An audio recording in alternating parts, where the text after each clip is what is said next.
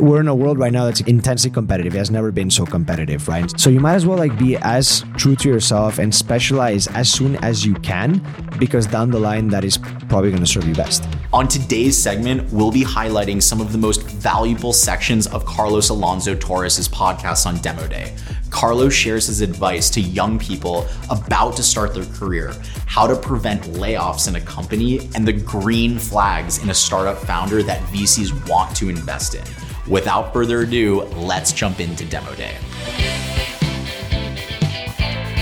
I think definitely there's a cultural element to entrepreneurship in the US. I think I think literally it's easier to build a company in this country. I think it's a big part of the identity, and the government, I think, makes it easier to do so. In other countries, there's more regulation, more red tape, because taxes and things. They make it very incentivized to start or run a business. For sure, right? When I was an operator, right before I began investing, right, I was actually living in Colombia. I helped build a business in Colombia. Wow! And there, fire severance, right, for employees that you want to, terminate the contract for, etc. It's a very complex process. It's very expensive to do so.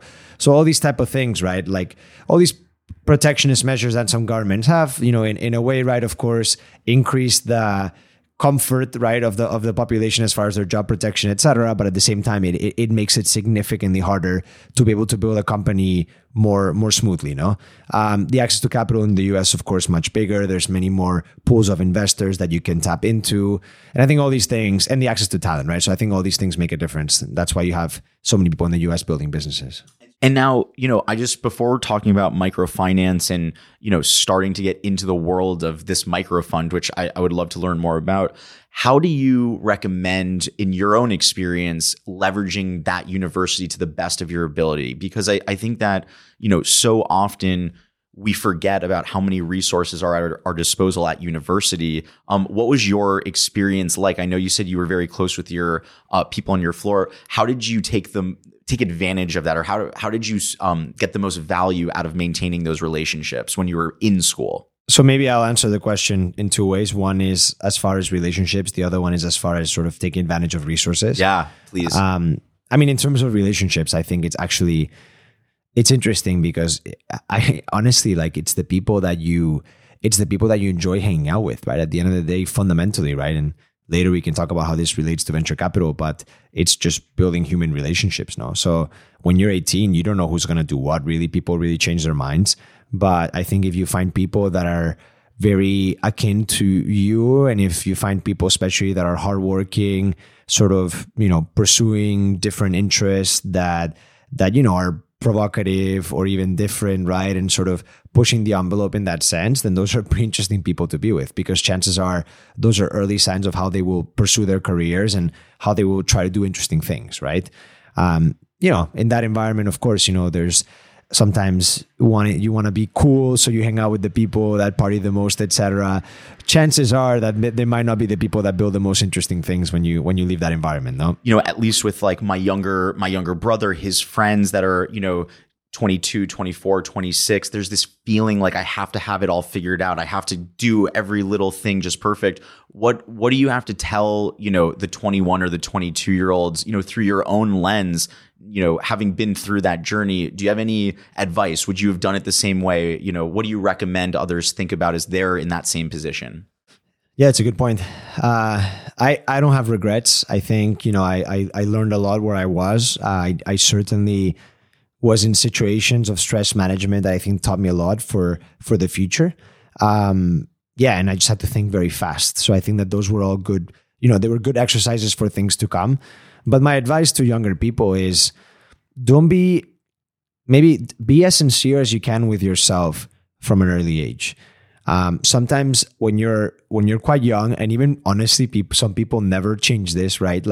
You're inclined to make certain decisions because of what you see around yourself, because what is prestigious, because what can enable you to have a certain lifestyle, etc. Right? Yeah. These are all factors that as humans and in society, right, we're susceptible to. But at the end of the day, right, I think that if you become very good at something, you will make money and you will have a promising career. we're in a world right now that's intensely competitive. It has never been so competitive, right? And especially because of things like Zoom that are enablers, but also, mean that people from different parts of the world can try to pursue a job opportunity that you have. Absolutely. So you might as well like be as true to yourself and specialize as soon as you can, because down the line, that is probably going to serve you best. Some people take longer than others, but having, I think, that mental framework, or at least trying to pursue that objective is a good way to go. Let's talk about, firing or laying off, or, I know now there's a lot of different, more politically correct names. I wanted to kind of address it more from like things that you learned, through those experiences. What were some of the things that you did wrong when firing in the early days that you then were able to adjust and feel like you're able to do better now? What were some mistakes early on that founders could learn from? Because firing employees is part of the game, especially when you have the right process in place. It's even in some cases best for both parties. So what were some of like the mistakes you made, and then maybe what some of the things you learned from those mistakes that you now are able to bring into your more modern day life? The main mistake is don't hire too fast. Like take your time. That's going to minimize the probability of you having to fire people. If you overhire, especially relative to your revenue growth, right? It can be difficult. Or if you overhire without having enough sensitivity of the culture that you're trying to build, like it shouldn't be. Let me put it this way: it shouldn't be underestimated how much the culture of a company changes when you go from like 10 to 30 employees, or from 30 to like 80. It becomes a very different place. You have like little subcultures that form in different parts of the organization. And all these things, like, from a human management perspective, right, add complications. So if you're going to put the organization through that stress, which eventually you will have to, you have to be sure, one, that you have competent managers that are going to be able to do so effectively, and that are aligned with the people, at the very top, so to speak, whether the founders or the C-suites or whatever you want to call it. And two, that these people actually like will fit into the organization and will perform at the level of rigor that you expect, which oftentimes is much easier said than done. That is for sure accurate. And so as you progress through this business, I know you were using the analogy of, as you go from 5 employees to 30 to 80, was that part of your journey? Did your company see those sorts of, growth and growing stages, or did you get to a certain point where you sort of hit a ceiling and that kind of led to your next journey from there? We hired very fast, too fast. We were trying to scale to different cities. So we hired managers for the main 4 cities in the country. Those people were then hiring teams underneath them. Mm-hmm. And we took some of those decisions prematurely, where we were still like having to see more of a product market fit to justify that. And then when it came to fundraising, or at times we realized our burn was too high, and we had to make cuts, right? And the impact of that in the organization was tough, because I think we were very part of the culture that we were building. We actually hired a lot of people from underrepresented groups, whether ethnically or gender-wise, et cetera, like within the country. Relative to a typical Colombian company, we looked very, very different. And we were very proud of that. So I think that created an air of excitement that, when we had to do layoffs, it was hard to overcome. Tough, yeah. Yeah. One of my approaches was like, if we're gonna have to hire people that have the mix of the right knowledge, but also the mindset to go into such a risky venture, and that they're not going to be either too slow to operate or overwhelmed by the sheer immensity of what we're doing, then it has to be people that probably would not, that are prepared for this, but would not receive a safer opportunity somewhere else. So I precisely, one of the reasons why we were so diverse, because I said, okay, these people, unfortunately, probably are hidden talents that are not going to be discovered by more traditional enterprises, or won't be given a chance. That have the right mindset. And precisely because they won't be given so many chances at more traditional places, they are, I think, more inclined to actually consider less traditional options, right? Yeah. And I think that worked very well for us. And then that formed networks. For example, I hired one of the first people I hired was the head of analytics, a guy called Carlos Mario, who came from Chocó, which is the most impoverished region of Colombia. He's Afro-Colombian. He was the best hire I've ever done in my life. He then we were able to tap into that network of his community in Medellin, people from that region. And we actually made more hires from there because apparently there were these very talented people, a lot of which were not being given opportunities in more traditional enterprises, so to speak.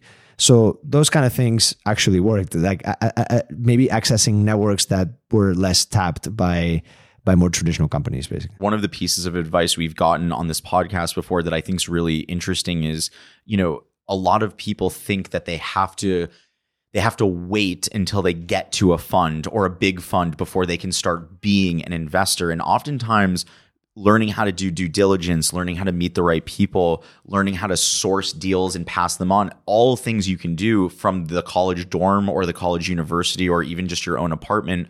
And so, as you were starting to go through this like early, part of really reaching out, what sort of advice would you give others to try to get them into a position to become a VC, right? Because it's such a big, hot topic right now. There's so many people that want to get into VC, but they don't know exactly how. What recommendations do you have? What advice do you have? There's, I guess, two main things. One is if you have had experience building a business for early stage VC, what I do at least, like seed, Series A, I think if you have had experience building a business, that puts you in a very good position to become a VC because you know what it takes. Mm-hmm. And there's that empathy. And not only that, but also there's the street cred aspect of it where like I think a founder sees you differently if you have been in his shoes or her shoes before, right? Quite frankly, I think there's that. So that's one aspect of it. The other aspect is more like along the lines of what you're saying. I think, look, like thematically speaking, if you gather your thoughts on a space, you understand the landscape, you understand the regulation around it, if that's relevant, you understand what has happened there and who the main players are, I think that is a big part of the work that you do as a VC. Right. So if you're speaking to a fund, I mean, let me put it this way. If you speak to, if I'm interviewing someone and I ask them about a certain area that they're passionate about, right? It's a typical question that comes up in a VC interview. Mm-hmm. And they give me some nuanced thought and they maybe even mention startups that I don't even know that are in the space or they tell me about startups that I've heard of, and I think are interesting, but I haven't had the time to meet yet. That is the best impression you can possibly make. Like something happens in here, you're like, ooh, like this person is like, there's depth to it. Well, this person can be like a thought partner, right? Yeah, exactly. Yeah. So that's, So I think that's a very important part. Like the due diligence, obviously the access to capital to invest that comes from when you're within a fund, right? The due diligence too, and you can learn from people that are already doing the job on how to do it.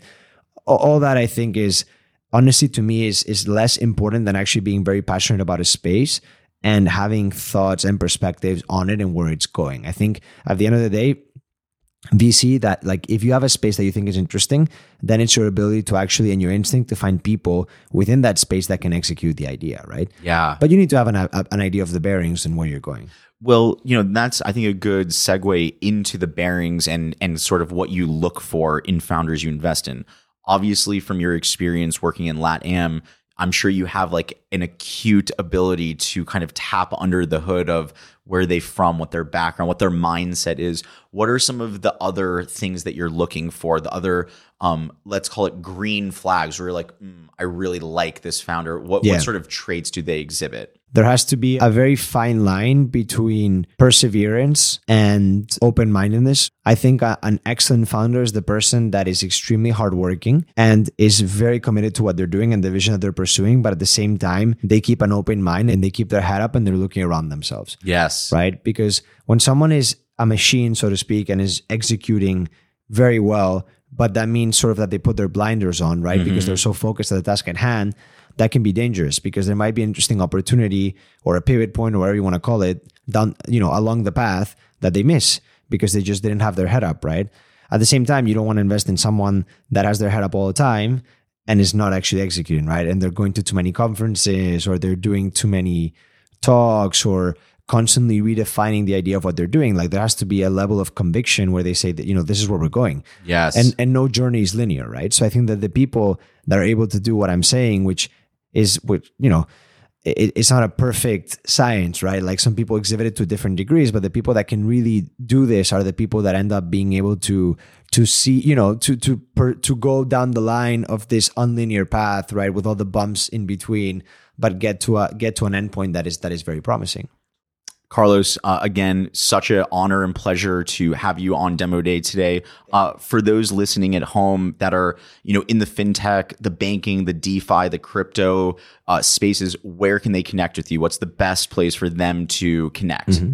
No, I mean, they can either reach out via LinkedIn, or if not, even my email. It's carlos@fintech.io. So, of course, sometimes I'm slower to reply than I wish, but I'll do my best. Carlos, you're the man. Thank you so much for joining us today. Thank you very much. Everyone watching at home or listening from a car or wherever the heck you are, thank you so much. Everyone, I'm Sean Goldfaden, founder of Coefficient Labs. This is Demo Day. Peace, guys.